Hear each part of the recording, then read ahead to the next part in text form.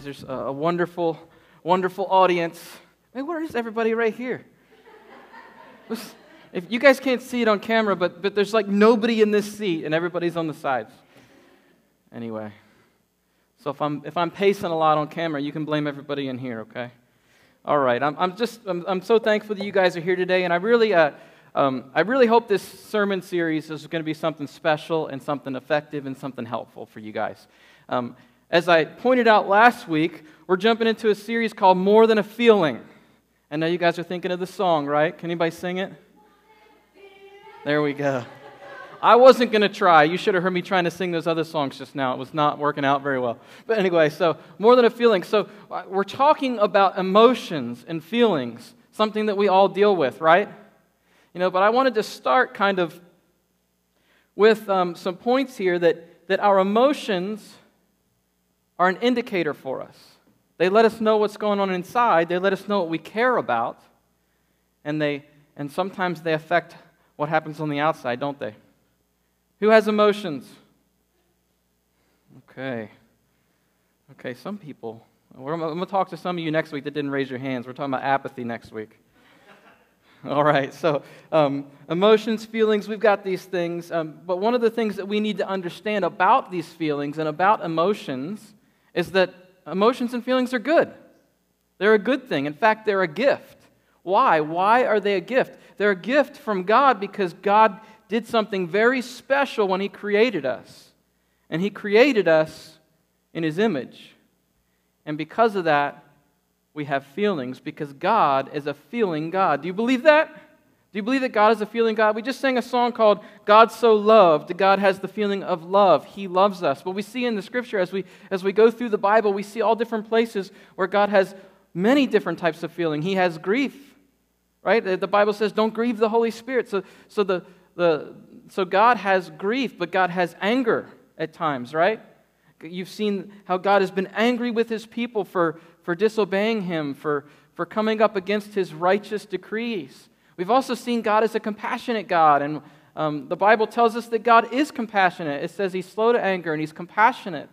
There are places where Jesus was compassionate. It says He saw the crowds, and He saw that they were struggling and hurting, and He had compassion for them, and He went out and He healed them, and He fed them. God is also a God who mourns. We know that when Lazarus died, that Jesus wept. And He wept because the people around Him didn't understand the circumstances. So we know that God has feelings and that God created feelings in us. And we get this from Genesis chapter 1, verses 26 and 27. It says this. Bring it up for me, please. It says, Then God said, let us, God the Father, God the Son, God the Holy Spirit, let us make mankind in our image, in our likeness. And so God created mankind in His own image. In the image of God, He created them. If God is a God of feelings and God created us in His image, then God created us as people with feelings. And the reason I'm laying this down is because how often have you heard someone say it's not good to have feelings or it's not good to be emotional? You see, there are aspects of that are true. It's not bad to have feelings or emotions. The problem is how we respond to those feelings and emotions, isn't it? That's what gets us in trouble so many times. We all have these feelings. We experience sadness and joy. We experience love and anger, excitement and apathy, stress and relief, and so much more. But here's where the problem comes into play. When we're led by our feelings, there's an issue. When we make all of our decisions based on feelings or emotions, that can be problematic. Does anybody know anybody like that? You know a lot of people. My 3 and 4-year-old, they're led by their feelings at times. I can remember, just a couple nights ago, my goodness, Katie, remember this? Our 4-year-old, Catalea, it's about time to go to bed. And you know the process with toddlers for going to bed. It's like 3 hours. I've got some feelings when that 3 hours is up, right? So we lie her down in her bed, and we get done, we say the prayers, everything's good to go, and then she says, Daddy, I want lemon water.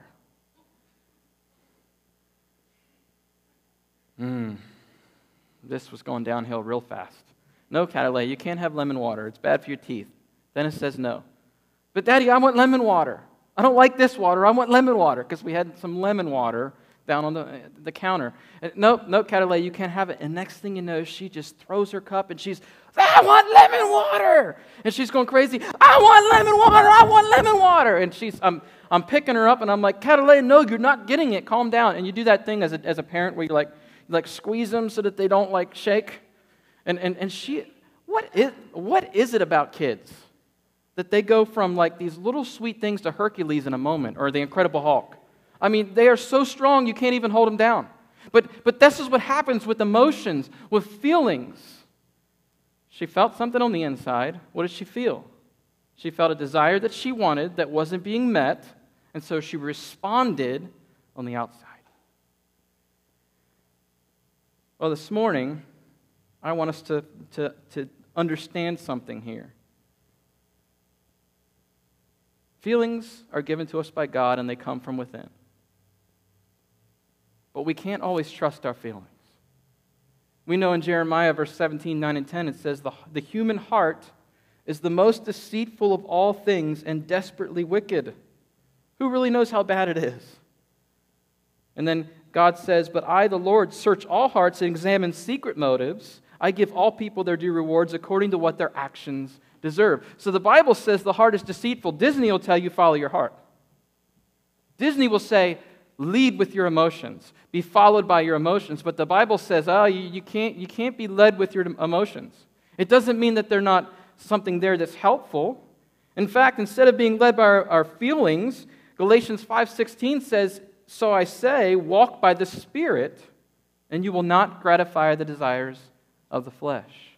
You see, when we're led by the Holy Spirit, then these feelings that work themselves out into desires are righteous. But when we allow our desires to be worked out in our flesh based on our own feelings, it can be problematic. Galatians 5:25 says, since we live by the Spirit, let us keep in step with the Spirit. And 2 Timothy 3:16 tells us another place that we derive how we work through our feelings and how we should be led. 2 Timothy 3:16 says, all Scripture is God-breathed and useful for teaching, rebuking, correcting, and training in righteousness. So what do we see here is that we shouldn't be led by our feelings because we should be led by God, led by the Holy Spirit, and led by His Word. So it's important that we understand this very well. And so the question I have for you is, are you a thermometer when it comes to your feelings? Or are you a thermostat? Do your feelings function in the state of a thermometer? You see there, a thermometer, what does it do? It just tells you the temperature, right? So if your feelings are just about taking the temperature of your heart and taking the temperature of your being and taking the temperature of the room around you, what you're doing, then that's okay. It's good. It's gathering information. It's telling me I'm hot. It's telling me I'm cold. It's telling me I've got issues. It's telling me that I'm happy about something. But the problem is when we turn our feelings from being something that just gauges and checks the temperature, and we move it to something that actually sets the temperature, we get in big trouble. And that's what we've got here. Thermostats set the temperature, don't they? So if you're driven by anger, and you allow your feelings of anger to control everything you do, you're a thermostat. But what we should be doing is taking a gauge and taking a thermometer to us. And in anger, it's really easy, right? Because you actually do get heated. But you take a gauge, you figure out what's going on in my life right now. And what's really awesome is God gave us those feelings for a reason, because we're made in His image, but at the same time, those feelings can inform us of what we desire and what we care about. And when those feelings push us in the wrong direction, what God does is He uses those things to help us get back on track and be transformed for Him. So our emotions, they should be a thermometer, not a thermostat. You know, Proverbs 16:32 says this, it's better to be patient than powerful. It's better to have self-control than to conquer a city. God says it's so important that we have control over our feelings. It's better for us, it's better for everyone else. So, you know, I've kind of set this thing up for this whole series, for these emotions, these feelings. And one of the things that we're going to see is this, that unhealthy desires, they cause unhealthy feelings that result in an unhealthy response. Everybody say this with me. Unhealthy desires cause unhealthy feelings that result in unhealthy responses. Thank you to the two of you. Apathy next week, all right? But no, seriously, this is really important. We have to understand this. If we don't understand it, we're not going to make the right choices going forward. Well, one of the feelings that we all experience is what I like to call anger. Can you see it? Can you see the anger? This is a collaborative work of my daughter Ileana and my art skills. So the bad parts of it are mine, the good parts are hers. So anyway, when you left your house yesterday, or you woke up in the morning and you looked outside and you saw the rain outside, maybe you felt like, when you're driving down the road and you're on your way here in a 1985 Lincoln with a license plate 3H1708 pulls out in front of you and goes 15 miles below the speed limit.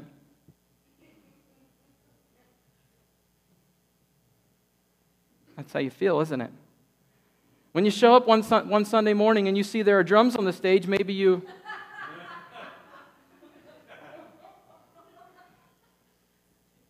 I don't know what you're doing. I don't know what you're experiencing. I don't know what is going on. But when something happens in your life, something comes in and something attacks your desires, you go,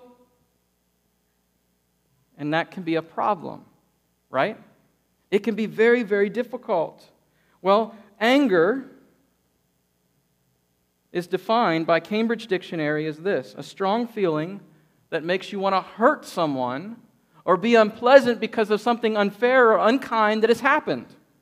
And I tack on to you a lot of the times, because most of the time our anger is based in something that happens to us or maybe to someone we love.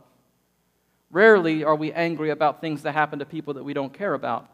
The American Psychological Association says anger is an emotion characterized by antagonism towards someone or something, now get this, that you feel has deliberately done you wrong. I underline that on purpose because this is where we run into trouble with our anger. When someone hurts us or does something that we think is unfair or we feel has been deliberate, we get angry, don't we? And this is if we can just get this part down about the you feel something that has been done to you deliberately, if we can just get that part down before you guys leave today, we're going to be a whole group of better people. We'll be people that will be striving to honor and to love God in ways that are really great. Well, so when we have these feelings of anger, they can cause different things in our body, right? According to the American Psychological Association, it says increased blood pressure can happen. Physical changes are manifested. You can harm yourself physically or mentally. It says when you get angry, your heart rate and your blood pressure go up, and so do your levels of energy, adrenaline, and noradrenaline. But here's the thing. Sometimes anger doesn't always look like that. Sometimes anger doesn't always look like this. Sometimes anger looks like a sarcastic comment or complete silence. Ever been on the other side of silent treatment? Oh, it's brutal, isn't it? Man, it's just so uncomfortable. It's like you go in the room and the temperature just drops. You don't know how to act. You don't know how to feel. Everyone's uncomfortable. I know some of you have dealt with that. Someone's angry with you and you get the cold shoulder. You give short answers. Has anyone been actually giving the silent treatment? You're all doing it to me right now. All right. So let's get a little more energy. You don't have to be angry though. But so silent treatment, that is a way. So not all anger looks like a raving lunatic running around, like it's Mad Max in a Thunderdome or something. It's just It's different ways. Your anger might be based in different things. Maybe it's based in resentment. You know, I've seen people that are angry at a spouse or a loved one or a friend because they resent them because of how much time they have to pour into them and they don't see improvement. Physically, emotionally, spiritually. Maybe your anger is based on the fact that you're stressed out, you're tired out, or you feel like you've been missing out. You get that? You ever scrolling through Facebook and you see something happen on Facebook and then it's like, oh, how come I wasn't part of that? How come I didn't get tagged on that? Why didn't anybody like my comment? You get angry. You feel like you're missing out, don't you? Am I hitting home with any of these things? Yeah, we all struggle with this stuff. But see, with God, if we have this anger and it comes from God, then that means there must be some anger that's good, right? See, God has righteous anger, and His anger is righteous because His emotions, His feelings come out of His pure character, because God is a holy God, and there's nothing that He does that's wrong. And so when He gets angry about something, it's because it's an attack on His character. He's angry about someone attacking His character. He's angry about someone attacking His children. He's angry about someone attacking His word. And so these are things that we can look at, and we say, well, if those are the things that God gets angry about, Jesus got angry in the temple, and He went and He flipped tables over. In fact, He made a whip, and He cracked the animals out, and the people, He said, get out of here, because they were turning His temple, God's temple, into a place to take advantage of people, when people should have felt safe to come into that environment and to love and not worship and honor God. But those things made Jesus angry. Jesus is the Son of God. Jesus is God in the flesh. We need to understand that there are times that we can be angry righteously as well. But I will tell you this. James 1:19 says this, know this, my beloved brothers, let every person be quick to hear, slow to speak, slow to anger, for the anger of man does not produce the righteousness of God. So even though we can have a concept in our mind of righteous indignation and righteous anger in ourselves, we have to be very, very careful, because James warns us, look, Christians, it's going to be very, very hard for you to be righteously angry. It's going to be very hard for you to be angry at someone or something without sinning. Man's anger is most likely sinful.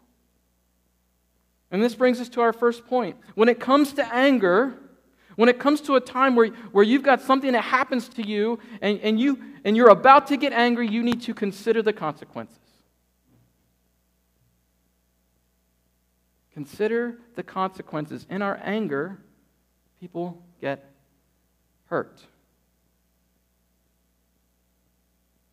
And we sin due to our response to that anger. Proverbs tells us this, and I'm going to read a lot of Proverbs today, okay? There's a lot of really, really awesome stuff in Proverbs. Proverbs 17:14 says, starting a quarrel is like breaching a dam, so drop the matter before a dispute breaks out. Consider the consequences.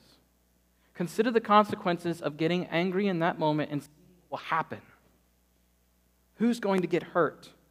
Consider the consequences of what God says in the Bible in Ephesians 4:26 and 27. It says, in your anger, do not sin, do not let the sun go down while you're still angry, and do not give the devil a foothold. See, this is what happens when we allow ourselves to become angry.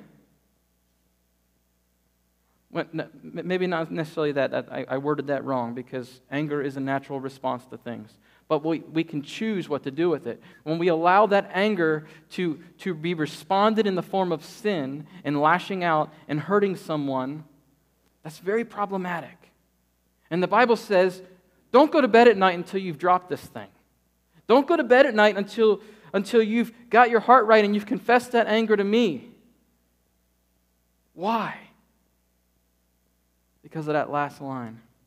Do not give the devil a foothold. This comes from Ephesians 4. We're going to get into Ephesians 4 a little bit later, but this is a really, really, really important point. When we allow ourselves to stay angry, when we keep a record of wrongs, and we've all done it, we're giving the devil a foothold. A foothold to do what? a foothold to break us up, to shake us up, to make us hate one another, a foothold to make us lose our ability, to lose our perspective, for us to not be the people God called us to be. We'll lose our ability to go out and reach people for Jesus if we're known as an angry bunch of people who've given the devil a foothold to break up our unity.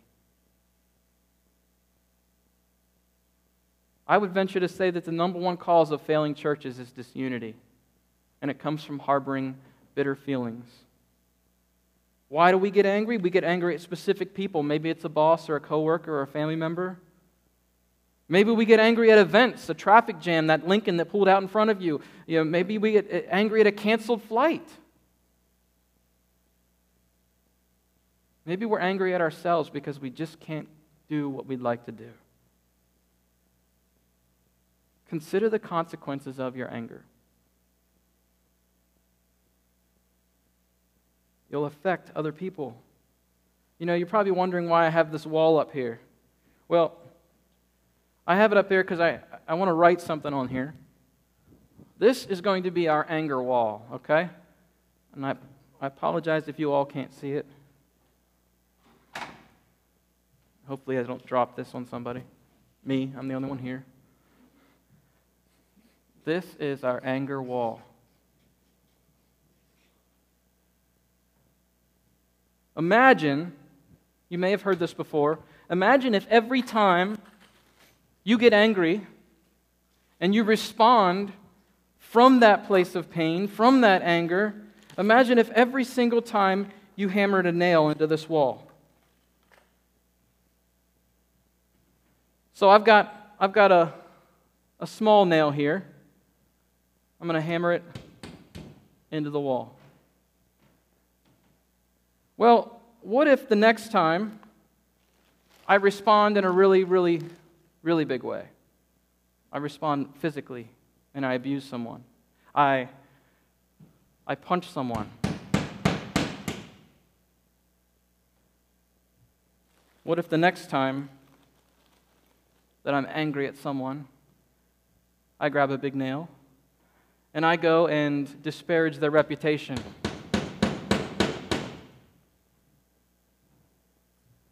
What if the next time I'm angry at someone, and I just respond in a small way with a sarcastic comment? If every single time I had to look at this anger wall and I had to hammer a nail in there every time I was angry and I responded in that anger to someone, if I didn't a nail up here, how bad could this be? Think of all the times that you've been angry and you've taken your anger out on someone. Maybe you had a bad day at work and your boss was being a jerk and you went home and you took your anger out on your kids. Maybe you weren't patient with your wife. Maybe you were angry at your pastor for a stupid illustration. Maybe you were angry because the noise of this is driving you nuts. Maybe you're angry because you can't see it. Maybe there's something going on. Maybe there are all these different things, these different reasons that you're hurting people and you're hurting yourself. It's so important to look at these things and understand that this is what happens, that we hammer nails into someone or something every time we respond in anger. And it's really, really sad. It's really sad. There are multiple people that get hurt when you respond in anger, don't they? The person who is doing whatever to you, the offender, right? That person gets hurt. Because why? You snub them. You allow that relationship to be broken. Well, who else gets hurt? The person that you lash out at. If I'm upset with Mike because he did something to me, he looked at me wrong in the middle of a sermon, and then I go home and I go off on Katie for it. Two people are affected or impacted. But there's actually a third person who's impacted. A third person who's impacted even more is me. Because I'm harboring that resentment. I'm keeping a record of wrongs. In 1 Corinthians 13, Paul writes, he says, if you're going to love people, Love doesn't keep any record of wrongs. If you want to have unity, if you want to be about someone else, if you want to have the right emotions, the right feelings, don't keep a record of wrongs. Does anyone keep a record of wrongs? I have. It's really, really hard, isn't it? It's hard not to keep that record. It's hard not to get rid of those things. But when we keep those records, then we hurt people and we hurt ourselves. And so it's very, very important to consider the consequences of your actions when it comes to anger.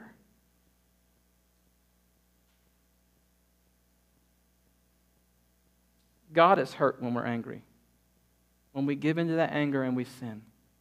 You see in that verse, can you bring that verse back up? It says, in your anger, do not sin.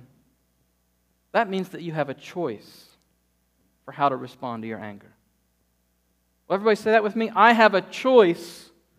I have a choice in how to respond to my anger. We have a choice. Some of us respond in different ways. Some of us hurt people. Some of us hurt ourselves. Some of us, turn to alcohol and food and drugs. Some of us turn to physical abuse of someone else. Some of us go and punch a wall. Some of us shut down completely when we're angry. They're all different ways. We all have different experiences and different personalities and these different ways that these things happen. So it's very important that when you feel the anger, you've got your thermometer on you all day long, you feel that anger coming, it's time to consider the consequences before you do anything. Consider the consequences. And how do you do that? Well, Daniel Tiger's Neighborhood told me how. What Daniel Tiger is, it's the new version of Mr. Rogers. But it's this little tiger, and his parents told him what to do, or somebody taught him what to do, and I hear my kids singing it all the time. It says, how's it go? When I get so mad that I want to roar, I take a breath and count to 4. What is it? Take a deep breath and count to 4. 1, 2, 3, 4. Consider the consequences. That's how you consider the consequences, something as corny as that. Seriously. When someone says something or someone does something to you, I see it all the time in my kids. Oh my goodness, this is great. My two oldest, the 12 and 11-year-old, it's so funny. Like the other day, Ileana stepped on Noah's foot accidentally, and his first response was, "Ah!" And he was angry at her, and I was like, no, what are you doing? Like, it was totally unintentional. Consider the consequences if you take one step further. It's just so important that we consider the consequences. Proverbs 16:29 says that a violent person entices their neighbor and leads them down a path that is not good. Maybe the consequence of your anger is affecting the walk of someone else.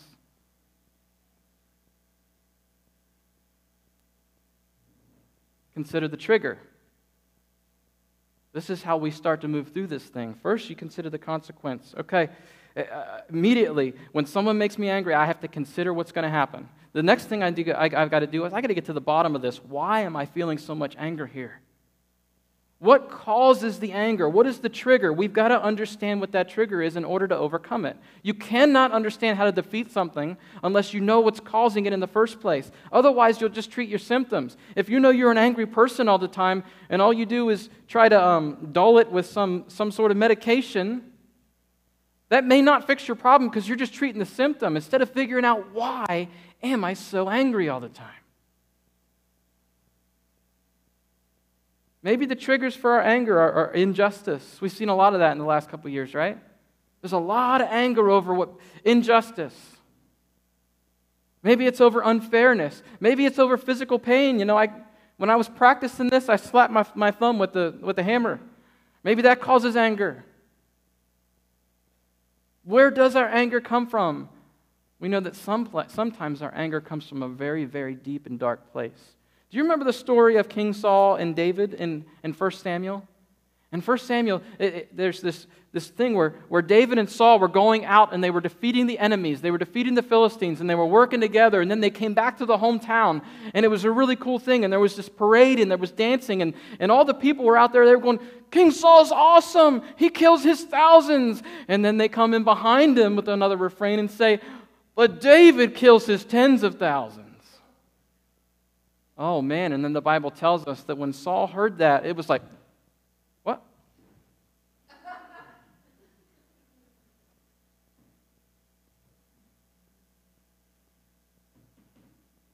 David kills his tens of thousands, and Saul says, I'm the king. Why is he getting more glory than me? He says, I'm the king. Is he coming for my throne? He says, I'm the king, and now I want to kill him. So what Saul tried to do for the rest of his life from that point forward is kill David. He threw spears at him. He had armies chasing him down. David's hiding in caves. His whole life, all because he got angry and he didn't consider the trigger. He didn't consider what it was that triggered him. And what triggered him was jealousy and envy. And why? Why did he get jealous when somebody else got the glory? Because it goes back to that thing that, what did I say? Unhealthy desires lead to unhealthy feelings, which lead to unhealthy responses. His unhealthy desire was to be God in his own life. His unhealthy desire was to set himself up in such a way that it didn't matter what God wanted for him or what was best for other people. His unhealthy desire was to be number one.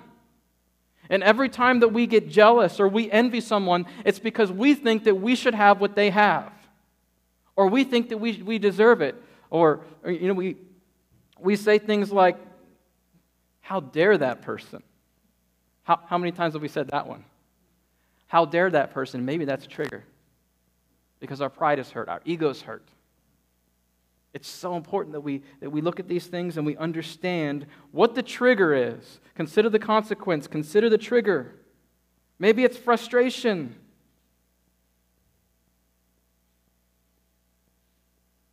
We got to be careful not to act out in these ways. And the last point, not done yet. Won't check out on me yet. Treat the trigger. Consider the consequence, consider the trigger, and then treat the trigger. And this is the part that we're really going to get into today. How can I deal with my anger? Well, I've got to figure out what's causing it in the first place. Is it jealousy? Okay, that means that I am clearly, I'm not aligned with God. I'm jealous because I don't believe that God is so good. I'm jealous because I don't believe that God loves me enough. I'm jealous because I think this thing should happen. Or maybe your anger comes from a place of, I can't believe that this person did this to me, and I want to respond. But see, we sing a song called See a Victory. Why? Because God is in charge, and God's going to do what He's going to do, and we need to remember these things. So we need to treat the trigger. The first thing to do when you want to treat your trigger is hand your anger over to God. Give it over to God. In that moment when you're counting to 4 and you're taking a deep breath, give your anger over to God. Proverbs 20, verse 22 says, don't ever say, I'll get you for that. Wait for God, He'll settle the score. Give your anger over to God. Wait for Him, He'll settle the score. And here's some physical things that we can do.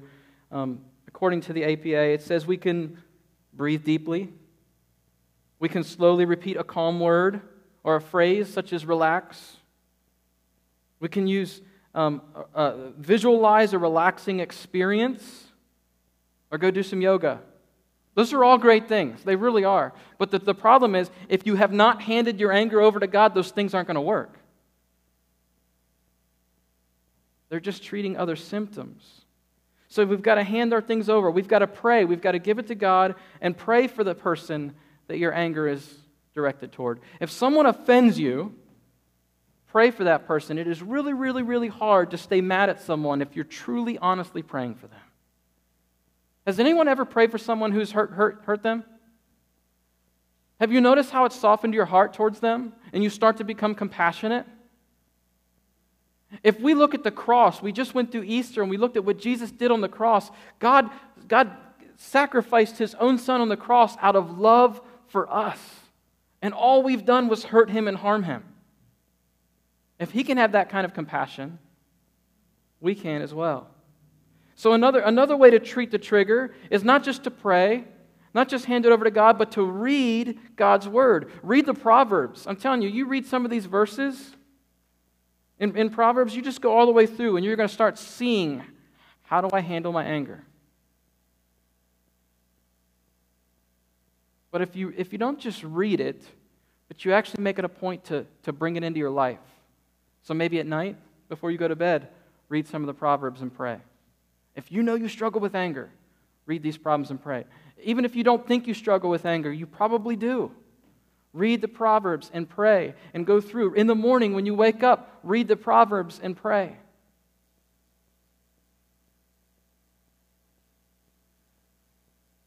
Something else.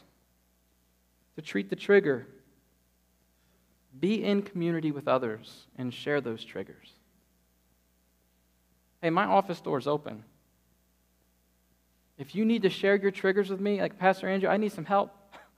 I am struggling. I get angry all the time and I can't figure out why. Then we can get to the bottom of what it is. If you know what your trigger is, say, Pastor Andrew, I need help. I need prayer in this area because I always get angry when my ex does this. I always get angry when my boss does this. I always get angry when my coworker does this. I get angry when my child does this. I get angry when my church doesn't do this.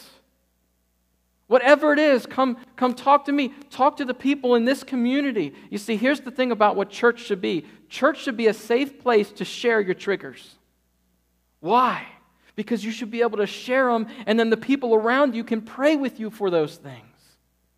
And you're not on an island trying to deal with the trigger yourself. You've got a whole group of people that are caring about you, and they're asking about you, and they're sending you messages. Hey, how are you doing with this thing? I mean, the Bible says in Proverbs 22, verse 24, it says, don't hang out with angry people. Don't keep company with hotheads. Bad temper is contagious. Don't get infected. So if he says don't hang out with the bad people, don't hang out with the people that are going to cause you to trigger, then we also know that we need to be in meetings with one another to help us fight those triggers. Something else. This one is very, very important. How do you treat your trigger? Interact with the intention to understand rather than to misunderstand. How many arguments, fights, broken relationships have happened because something was done to one person or perceived to have been done to one person and it was completely misunderstood? The motives of the offender may not have been to offend at all, but the one offended misunderstood because they went into the situation with a list of, these are all the things that I want to see happen bad so that I can be angry at this person. Have you been there? I've been there before. It's not a good place to be. And when we live like this, it makes it really difficult and our relationships are hurt. So it's important that you interact with the intention to understand. When you're hanging out with your friends or you're hanging out with people that you know can be difficult, don't take everything they're doing as the worst thing possible, as the worst possible motives. Look at it and think, I want to understand this person. Proverbs 18:13 says, to answer before listening, that is folly and shame. And Proverbs 25:8 says, don't jump to conclusions. There may be a perfectly good explanation for what you just saw. God knows that we tend to do this. We tend to jump to things, and we hurt ourselves in the process. So we've got to shift our perspective. You ever heard someone say, if you walk a mile in that person's shoes? How do you treat your trigger? You interact with the intention to understand. And maybe it's looking at that person and say, what seat are they in? What are the shoes that they're walking in? If you struggle to understand someone, in fact, ask them, hey, can I wear your shoes for a minute? That might start a conversation.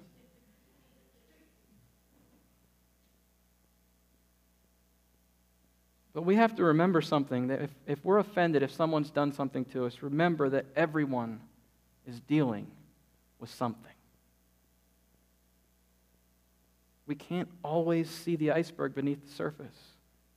You know, we come in here with our masks on, and we don't know what everybody's dealing with.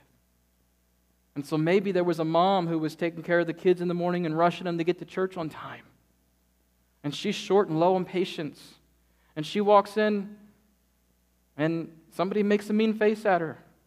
And this is not my wife. This didn't happen, by the way. I'm just saying. Something as simple as that, you're like, Pastor Andrew, that's really stupid. But imagine walking into a church and this is what you see. trigger, right?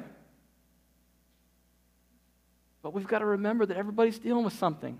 We only see the tip of the iceberg. Avoid making it worse. Proverbs 20, verse 3 says it's a mark of good character to avert quarrels, but fools love to pick fights. Fools love to pick fights. Ephesians 4, it continues, and it says later on, it says, get rid of all bitterness, rage, and anger,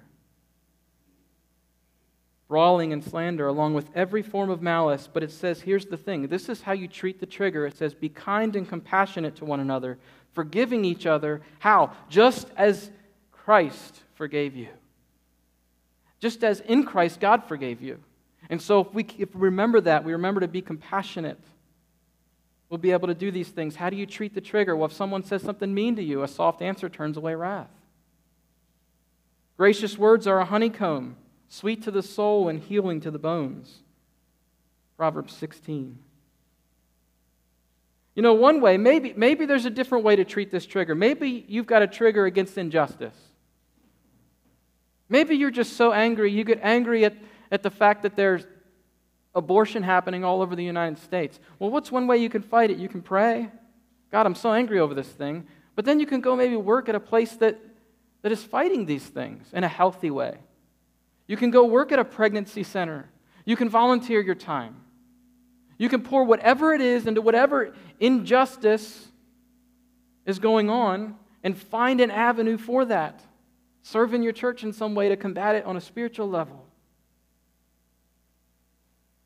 You know, these are all things, all emotions, but we have to remember that unhealthy desires, our emotions are built and based in our desires. If we love God in everything that we do, then our feelings are going to be righteous and healthy in those ways. And then our response to that should be a righteous and healthy response. But if our desire is for ourself and looking out for number one, then we're really going to struggle. Well, what's next? What are the next steps?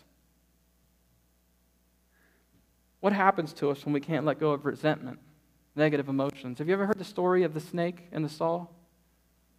There was a snake, and it was slithering along, and it found an old wood shed, an old tool shed, and it slithered into the tool shed at night.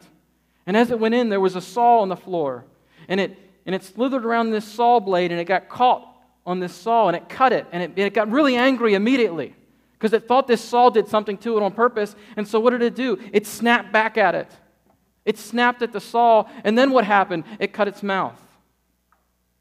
So then it was so angry that this snake wrapped itself up around the saw. It wanted to constrict it to death. It wanted to tighten it up. It wanted to kill it. And so what happened is the snake ended up slowly killing itself because it was constricting around this saw and slicing it up, bleeding to death. And it wasn't affecting the saw one bit. This is what happens in our lives. When we hold on to resentment, when we hold on to the pain in our lives that someone else has caused against us, and we snap back without understanding their position. We snap back because we think that their motives are wrong. We snap back because we think they meant something different than they did. We hurt ourselves, and then we constrict and we hold on to that resentment and that bitterness, and the anger wells up, and all we're doing is hurting ourselves. Are you struggling with anger today? Consider the consequence. Consider your trigger and treat your trigger. It's so important that we treat these things, because if we don't treat these triggers and we don't treat this anger, then every single time that we're nailing something in there, we can say, I'm sorry all we want. And we can keep pulling these nails out. Every time we apologize, I'm sorry for that. I'm sorry for that. I'm sorry for that. I'm sorry for that. I'm sorry for that. I'm sorry for that. I'm sorry for that. I'm sorry for that. But when you're done, you look at the wall and it's got holes in it. Because every single person that you've hurt with your anger has the holes and the scars to show for it. And we can't get away from it. So with everything in you, consider the trigger. Consider what it is that's causing you to be so angry at someone. Well, here's some practical next steps. Commit to 7 days of treating the trigger. Commit to the next 7 days so that when you come in here next week and I ask you, how did you do this week in treating your triggers? Commit to those 7 days in doing that. Pray in the morning. God, I don't want to be angry today. I don't want to respond in anger. Give it to God because He's the way maker. He'll guide you through whatever circumstances you're dealing with today. Give it to God because you'll see the victory through Him. Give it to God because you know He's so good. No matter what someone does to you, give it to God. Read the Proverbs on the anger. Read it at night. Read it in the morning. Post something on Facebook to help remember that. Pray at night. Pray at your lunch hour. For 7 days, this is what you can do. I want you to pull out your phone if you have it right now. Pull out your phone. If you've got a cell phone with an alarm on it, I want you to set an alarm for 4:13. 4:13 p.m. I'm setting it right now.